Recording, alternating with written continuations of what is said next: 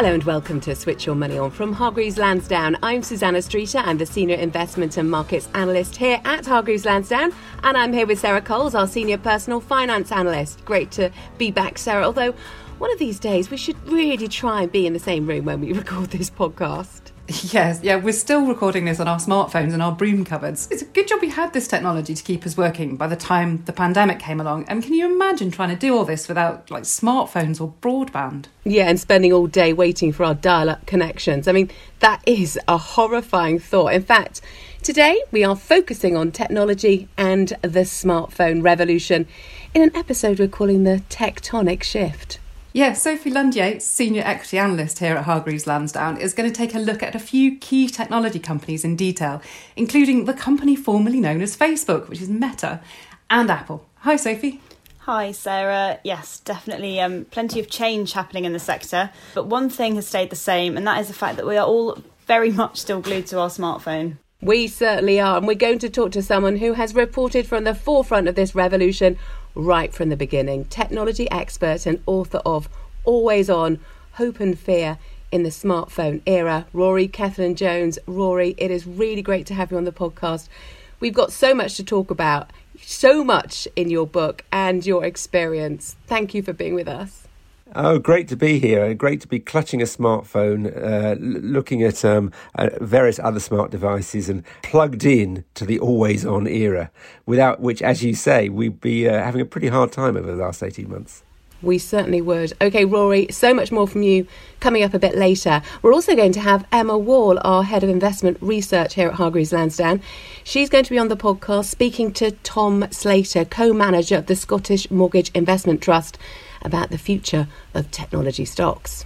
Plus, we'll have our quiz. And this time I'm going to get to ask Susanna questions, and they're going to be needlessly difficult questions about social media. Thank you, Sarah. I'm not sure whether I should be worried. It does feel like we're all social media experts nowadays, especially after the past 20 months.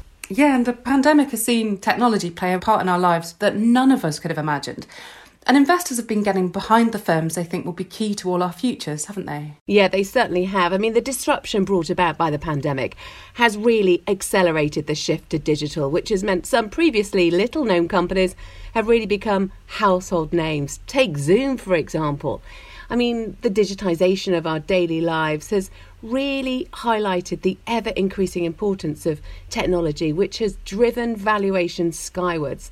After that dramatic slide we saw in stock markets right at the start of the pandemic, we've seen a really big recovery, and many tech stocks in particular go on to make huge gains.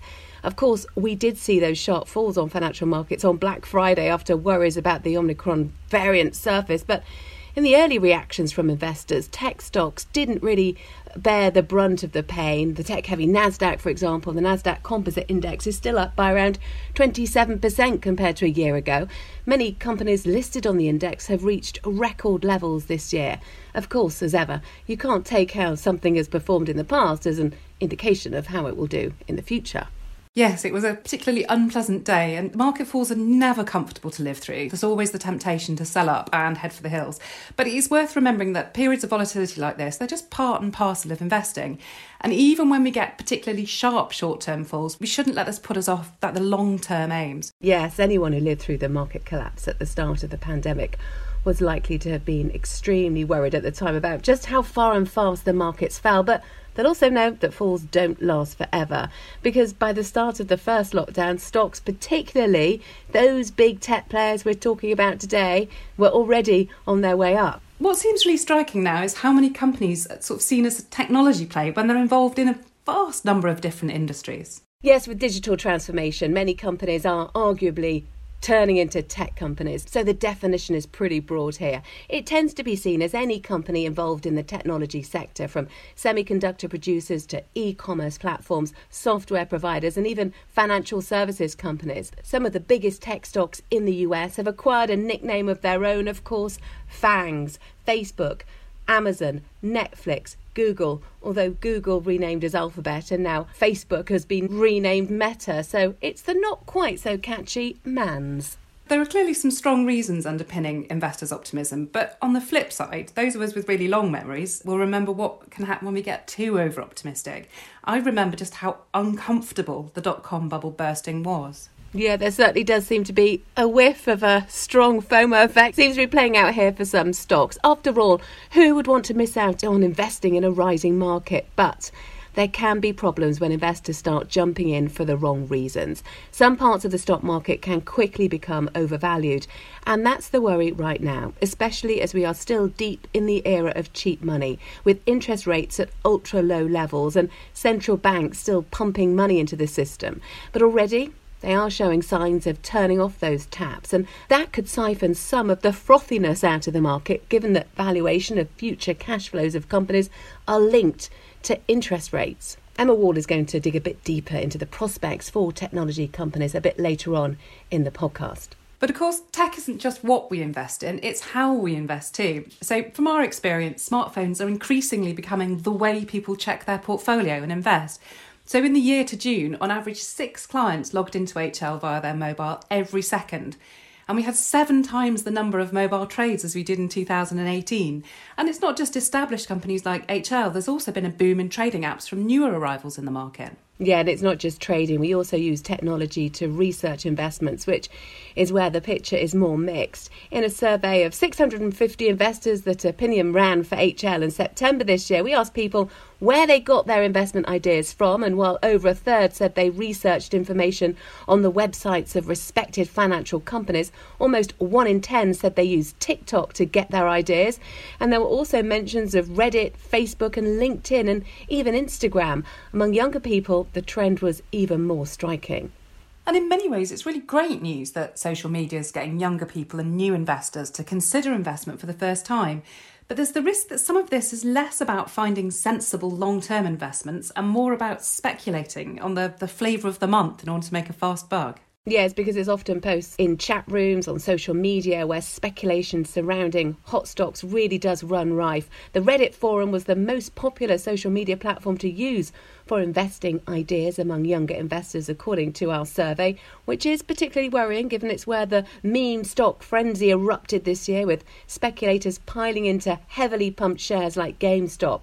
For some new investors, trading has clearly become a thrill and a form of entertainment rather than a well-thought-out long-term investment strategy. And the risk is that they could get their fingers seriously burnt following the herd into these highly risky purchases, which could scare them off investing in the future. Yes, and TikTok was the second most popular site to go to for investment ideas for younger people. And there's an increasing concern about the power of influencers on sites like that. Well, Rory Cellan-Jones is something of a tech influencer, although in an entirely different way. I better point that out. He's an expert on all things tech after so many years reporting from the front line of developments. And he's also just written a book all about the smartphone revolution called Always On. Rory, thanks so much for talking to us. You're recording this on your phone too, aren't you? Yes, I am. I'm very flattered to be talked of as an influencer, though. That's always been my ambition. Now, you mentioned in your book how the smartphone changed broadcasting, but also just so much more. Well, yeah, my book starts with the unveiling of the iPhone by Steve Jobs in 2007, and there's a huge acceleration in change in the years after that. And of course, when we went into the pandemic, we were at a stage where we'd suddenly become unsure about the technology. We knew its good sides, its connectivity and so on, and the fact that we could do so many things online, but we also knew about its negative sides, trolling and abuse and so on. But I think the pandemic's really highlighted how vital it's been to have that kind of connectivity. How would we have coped locked in our attics, as I still am? I'm looking out at the back garden from my attic where I've been writing and broadcasting from for 18 months. How would we have coped without that level of connectivity? Without, for instance, things like FaceTime. I've got a 2.5-year-old granddaughter, only 10 miles across London, but didn't see her for months on end, except for the morning FaceTime call, which was brilliant. And more mundane things like Zoom calls and FaceTime calls for work and keeping connected with colleagues. So I think we did see just how vital the technology is during that pandemic. One of the things in your book you mention is the other side of that, the speed at which misinformation can be transmitted because of social media. Is that something that's concerned you during the pandemic? Yeah, I mean, it was on a twin track, wasn't it? You were getting good information and bad. One of the extraordinary things, of course, was that ridiculous idea that 5G, the future of this technology, well, the present of this technology now, was somehow linked to COVID-19, a stupid conspiracy theory, but which spread like wildfire through smartphones, through social media, because it's the combination of smartphones and social media, which is such a powerful force. Don't forget, they sort of came along together. 2004, Facebook founded, 2005, YouTube, 2006, Twitter, then 2007, the iPhone comes along, which launches the smartphone era. It is an incredibly powerful force that's come along and transformed so many areas of our lives. The sheer power of the change has been something that obviously, it's only natural we'll get very excited about. There does all seem to be that we kind of expect too much of technology. So in your book, I know you go into the problems with track and trace, for example, and how much faith we had in the tech side of things from the outset that was probably a bit misplaced.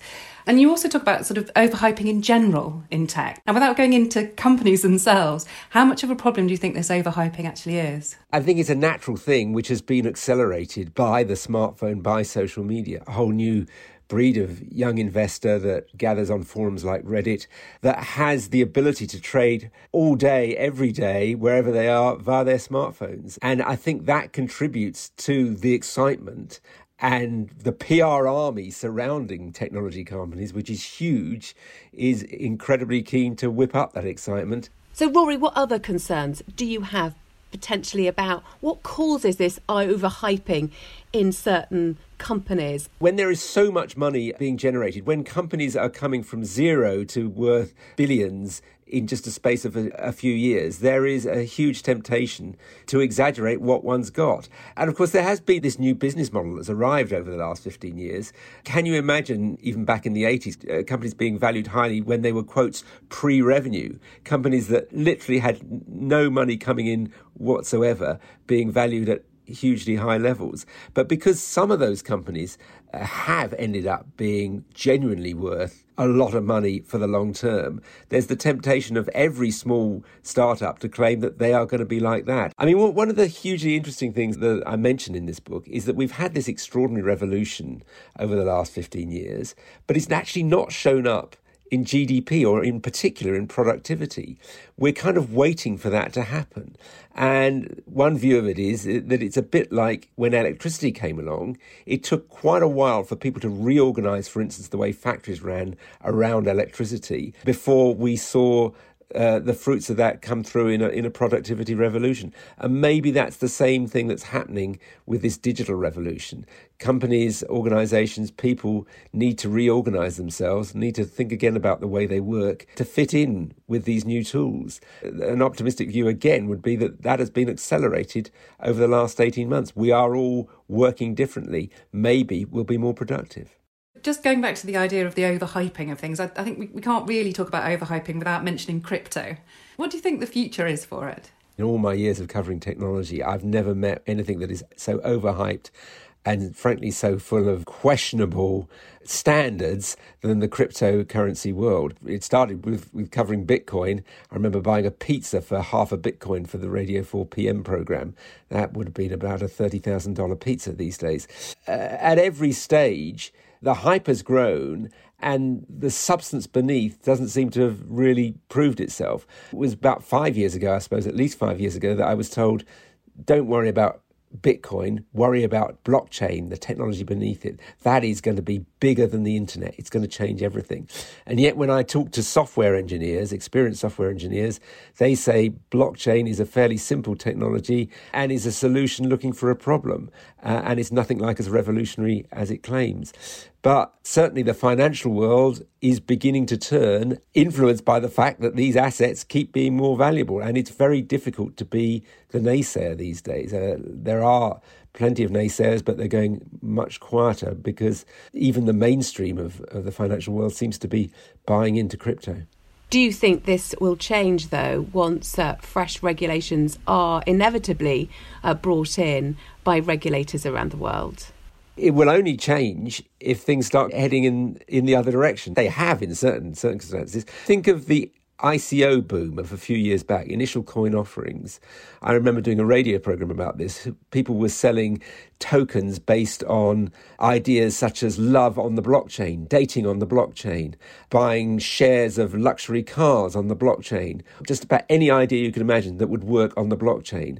That was a huge bubble and it burst. But I think there will need to be regulation, particularly surrounding advertising of crypto. I mean, you can't step onto the London Underground without seeing cryptocurrency adverts. The whole of the football industry in particular seems to have bought into it in a big way.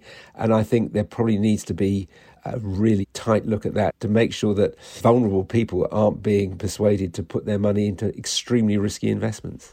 Absolutely. But do you think that there are grounds for real optimism in terms of the growing role that smartphones and these tech developments might have in healthcare, for example? You're talking from your own experience as well, or are you frustrated with progress here? Oh, no, I think that is a really good point. The final section of my book is more focused on healthcare. There's all sorts of potential in using smartphones to monitor all sorts of conditions. I've been diagnosed with Parkinson's, and I'm involved in a tech trial there to develop potentially a smart watch that could measure very precisely the symptoms of Parkinson's, because it's a very sort of vague and disparate condition. Your doctor sees you once every 4 months and says, how are you doing? And you find it quite difficult to describe. And if you can start describing the condition better, then you can start prescribing medication in a more efficient way. There's all sorts of exciting potential there, and I'm reasonably hopeful that will be realised. Yes, one gets impatient waiting for this to happen, but there's a lot of money behind it. So what do you think the kind of more immediate prospects hold for the smartphone and for the companies and apps that really capitalise on it? Because there are real rumblings, for example, in US Congress about trying to limit the power and reach of some of these companies. Obviously, it's Facebook, or rather Meta, as we should call it, which is mainly in the sights of regulators in the US and in Europe and here in the UK. It's social media in the main, which is the target. There will be tighter regulation, but getting there, deciding how it will work, is a really thorny problem, which means balancing rights to freedom of speech, which of course are particularly important in the US with their First Amendment, with protecting young people from perceived dangers. I think this is a very thorny problem, and it won't be fixed in a hurry. Doesn't seem like it. OK, Rory, thank you so much for that. Do stay with us, because we're going to bring back in Sophie Lund-Yates to talk about Meta. Meta certainly has been hitting the tech headlines lately, and it's not just about its name change, is it, from Facebook? Hi, Susanna. Absolutely not. So, as you know, we've touched on Facebook becoming Meta. It's kind of similar to when Google renamed its parent company to Alphabet. The media went a bit nuts that time, but the underlying picture in Meta's case is pretty much the same. On one hand, the name change to Meta kind of signals how seriously the group is taking its plans to build out this so-called metaverse, which is where people, or rather their avatars, would kind of meet up and be able to communicate. And as an idea, it sounds very far-fetched, but it's not really outside the realms of possibility when you think about how much increasing popularity virtual reality is enjoying. And really, the rise of social media as we know it today, we would probably have called that impossible just a couple of decades ago. So I don't think the metaverse is perhaps as far away as people think it might be, but we're definitely not there yet, because what's crucial to understand is that Meta is still very much the same company as it was before, and that is essentially an advertising business. Ad fees are Meta's bread and butter. Marketing teams around the world pay very handsomely for the data left behind by Facebook's billions of users, and it is billions. And that status quo is not going to change anytime soon. Its reach into our lives is completely unparalleled, which is partly why ad revenues held up so well during the pandemic, which was something we had been a little bit concerned about. And as and when the group makes moves to reach even further into our social lives with this metaverse, that importance to advertisers is only going to grow. But like I said, really at the moment it's kind of a bit of a pipe dream than something that is happening tomorrow. So people should be careful not to get too carried away. Let me bring back in Rory. You're listening to all of this. I mean, you put on the virtual reality goggles many years ago. How do you foresee that VR is really going to be integrated in the future, do you have hopes that there could be a lot of potential here and it might change our lives? Well, there's an awful lot of weight behind this whole idea of the metaverse, that we will live in a virtual reality world. Don't forget, it's been tried already with Second Life, which I think started about 20 years ago. There was one poor journalist from the Reuters news agency that was posted permanently in Second Life. They made him change his name to Adam Reuters. It is a compelling vision in many ways that, for instance, I could go to my local football team if I wasn't feeling well and didn't want to trudge out in the cold, and I could sit in the virtual stand next to my normal neighbour, or my avatar could sit next to the avatar of my normal neighbour, watching the football, shouting and joining in and seeing a real life football game beneath me. So that is a compelling vision, and it's one of many that people are painting. But there is a big technology chasm to leap over, which at the moment means you do have to strap on one of those headsets. They're pretty clunky still. And I find generally when I show people virtual reality, the first time they see it, they're amazed. The second time, they're kind of, that's okay. And the third time, they're a bit meh. So I think that there are hurdles to clear. OK, Rory, thank you very much. Well, Sophie is still with us. Sophie, tell us more about other stocks that you've been looking into that have huge reach in our lives at the moment. This one is not going to be a surprise to anybody, and that is Apple. Its brand is completely unrivaled, and if you think about it, that little tiny, shiny, embossed piece of fruit on the back of all of its devices has done something remarkable to the psyche of consumers all over the globe. What's particularly interesting at the moment is that dogmatically loyal customers mean Apple could hold up better in an inflationary environment. Because although at times of high inflation, discretionary spending comes under fire, the same rules don't quite apply to products coveted as much as Apple's are. And us spending extra time on our screens, as we've been talking about in today's podcast, obviously means great news for Apple's hardware sales in the fullness of time, which I should add, those hardware sales are still definitely the main story. But it's also good news for the growing services division. So things like the App Store, Apple Music, to a slightly smaller extent, Apple TV and the like.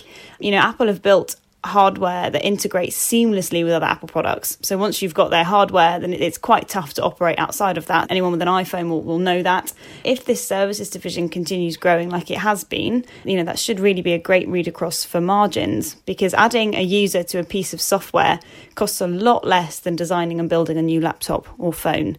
Apple is more exposed to the ongoing supply chain disruption than some of its peers because of that hardware element, and that does kind of muddy the water a little bit in the shorter term. So we might be fixed to our screens, but what are we doing on them? And Black Friday sales come to mind. And so really, Sophie, what do you think the prospects are then for Amazon? You can't ignore Amazon. No, absolutely not. I cannot talk about us being glued to our screens, especially around Black Friday, without us mentioning Amazon. Consumers snapped up products from Amazon's site when the pandemic first hit. And while growth rates have started to slow, the increased reliance on online shopping is definitely here to stay. And, you know, we've all seen, you know, the recent headlines around Black Friday sales appear to be positive, so that may well show up in the next set of numbers as well. But what's even more exciting from kind of the analytical standpoint when we're looking at the stock is the growing Amazon Web Services business. So this is essentially virtual computer storage and power, which again has been massively buoyed by the pandemic because of our new flexible working habits. And a bit like with Apple's services business, this could be much higher margin, potentially even more exciting growth opportunity. The biggest question now is margins kind of in the core retail segment. We're in a situation now where operating cost growth is outpacing revenues because the boom in business over the last 18 months very much came with extra resource costs. Amazon does have quite a lot of cash on hand, which means it's not a huge alarm bell right now, but it's something I would like to see the new CEO, Andy Jassy, put to rights in a decent time frame. Sophie, thanks very much. Now we can hear from Emma Wall, our Head of Investment Research here at Hargreaves Lansdown. She's been talking to Tom Slater, who's co-manager of the Scottish Mortgage Investment Trust, about his technology investments.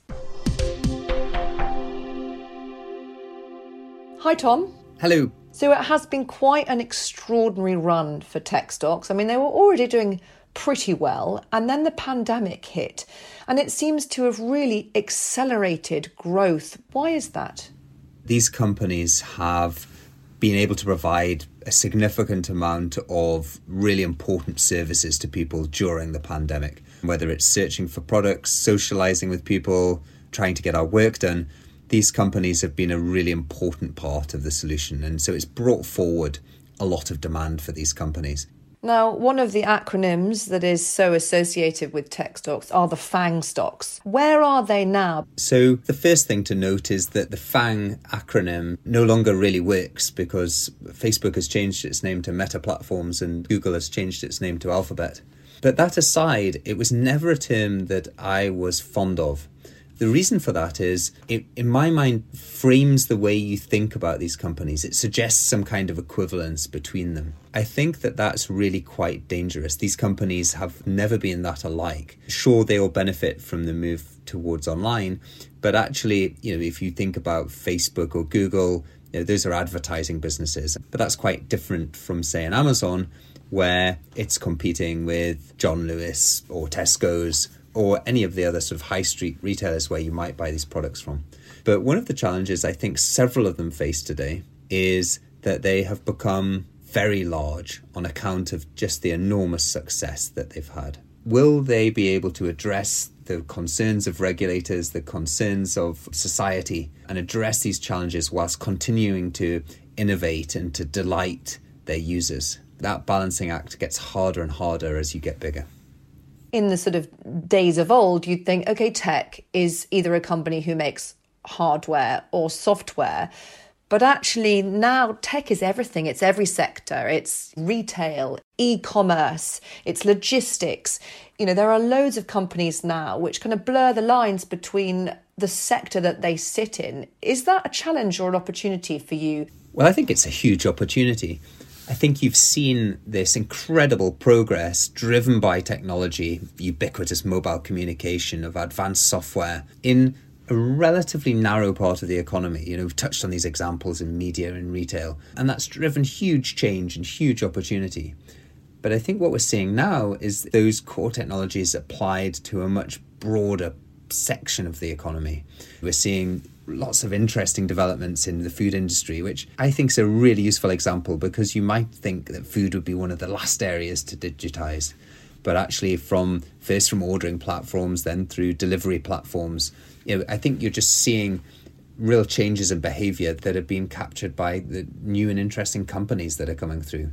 You can go to transport and electrification of transport driven by companies like Tesla. But I think that's nothing as compared to the impact of software and the way that we're going to change our behaviour and interact with these services. I think it's important to talk about evaluations. I mean, past performance is, as we know, no guarantee of future returns, especially when performance has been so strong. What are you thinking when you look at these valuations? Because some of them across the broad tech sector look extraordinary and actually quite worrying. Well, I think when you look at valuation, you have to keep in mind that fundamentals condition valuation and not the other way around. So I think first you have to look at the underlying performance of these businesses and the outlook for that performance. What we've seen with a lot of these technology businesses is that they've been able to grow incredibly rapidly from already huge scale with very modest requirements for capital. In an environment where growth has been relatively scarce, the interest rates are incredibly low, the return that you can get from fixed income is low, these rapidly growing earning streams are incredibly valuable. But for us, the way we handle it is to say, let's look out 5 years. What has to happen for us to make a significant return over that 5-year period? What do you need to assume, and how likely is that? And accepting that you can never give a definite answer, you can only think in terms of probabilities. That takes you to where the most interesting and exciting opportunities are. You're not a fan of the FANGS acronym, as you say, it doesn't work now anymore. What's the future then, if those are presumably what's made up the past? If we go to the healthcare example, if you look at this area where you see the intersection of these modern technologies with healthcare, I think there are some really interesting things happening. We'll all have heard of Moderna because of the vaccine that they've produced for COVID-19. But what's really interesting to me is the process by which they got to that vaccine. Effectively, they're a software company. They write code, except that instead of the code being in zeros and ones, it's in G, T's, A's and C's. It's genetic code. And that's how they were able to get to their COVID vaccine so quickly, because their process had many of the characteristics of a software business. And I think you can then take that process and apply it to all sorts of other interesting areas. Infectious disease is a huge universe. There have been more than 80 new viruses discovered in the past 50 years. I think it's only 8 of them that we have a vaccine for today. So there's huge progress to be made in infectious disease, but also this technology can be applied in other areas, cancer being one. If you come at it from a completely different point of view, look at drug discovery. The companies that we're seeing today are applying artificial intelligence, machine learning, and are able to do millions of experiments a week. And not based on a pre-existing hypothesis, but more on, let's just see where the data takes us. You can bring drugs to the clinic more quickly and at a fraction of the cost of what we used to historically. Just that whole area of the intersection of healthcare and information technology is one which is really interesting, and we're really just scratching the surface of today. Tom, thank you very much. Thank you.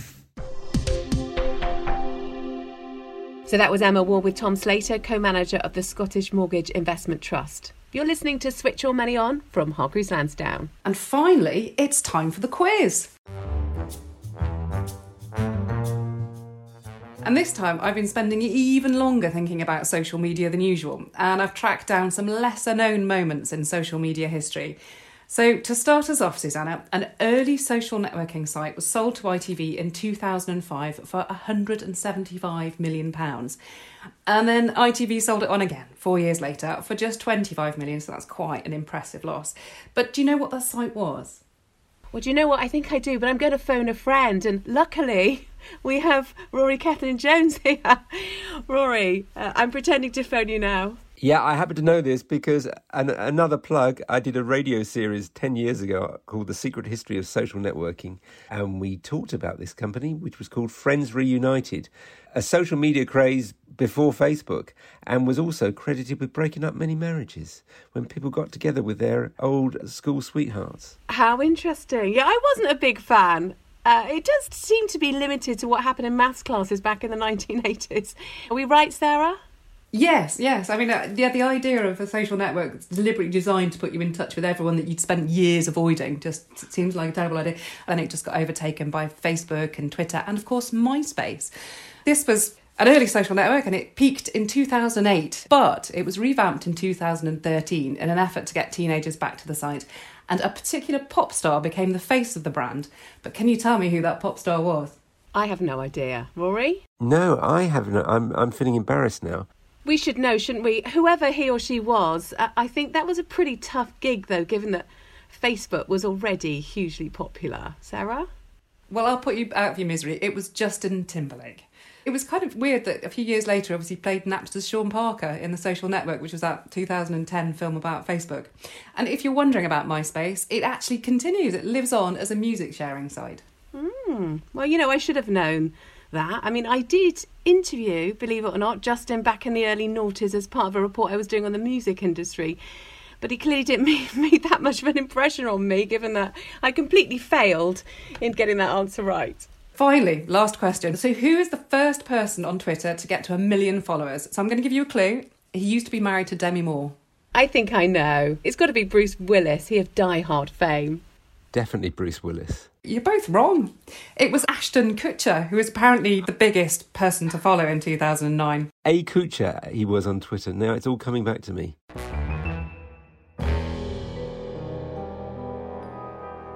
Well, that's it for my quiz. I think I'm done with setting the questions. I think maybe I'll hand over the reins to you, Susanna, next week. I'll take them next time. OK, before we go, we do need to remind you that this was recorded on the 29th of November and all information was true at the time of recording. Nothing in this podcast is personal advice, so you should seek advice if you're not sure what's right for you. Investments rise and fall in value, so you could get back less than you invest. Yes, this is not advice or recommendation to buy, sell or hold any investment. No view is given on the present or future value or price of any investment, and investors should form their own views on any proposed investment. And this hasn't been prepared in accordance with legal requirements designed to promote the independence of investment research, and it's considered a marketing communication. Non-independent research is not subject to FCA rules prohibiting dealing ahead of research. However, HL has put controls in place, including dealing restrictions, physical and information barriers, to manage potential conflicts of interest presented by such dealing. You can see our full non-independent research disclosure on our website for more information. So all that's left is for me to thank our guests, Rory, Sophie, Emma, Tom, and our producer, Elizabeth Hotson. Yes, thank you. And thank you very much, Rory, for being with us. I hope you enjoyed being on Switch Your Money On. Definitely. It's been a blast, and I'm feeling a bit embarrassed that I didn't do better on the quiz. Thanks, Rory, for being with us. And thanks to you all for listening. We'll be back again soon. So if you enjoyed this podcast, please let us know what you think, and do subscribe wherever you get your podcast so you can get a fresh new episode in your inbox as soon as it's ready. Goodbye.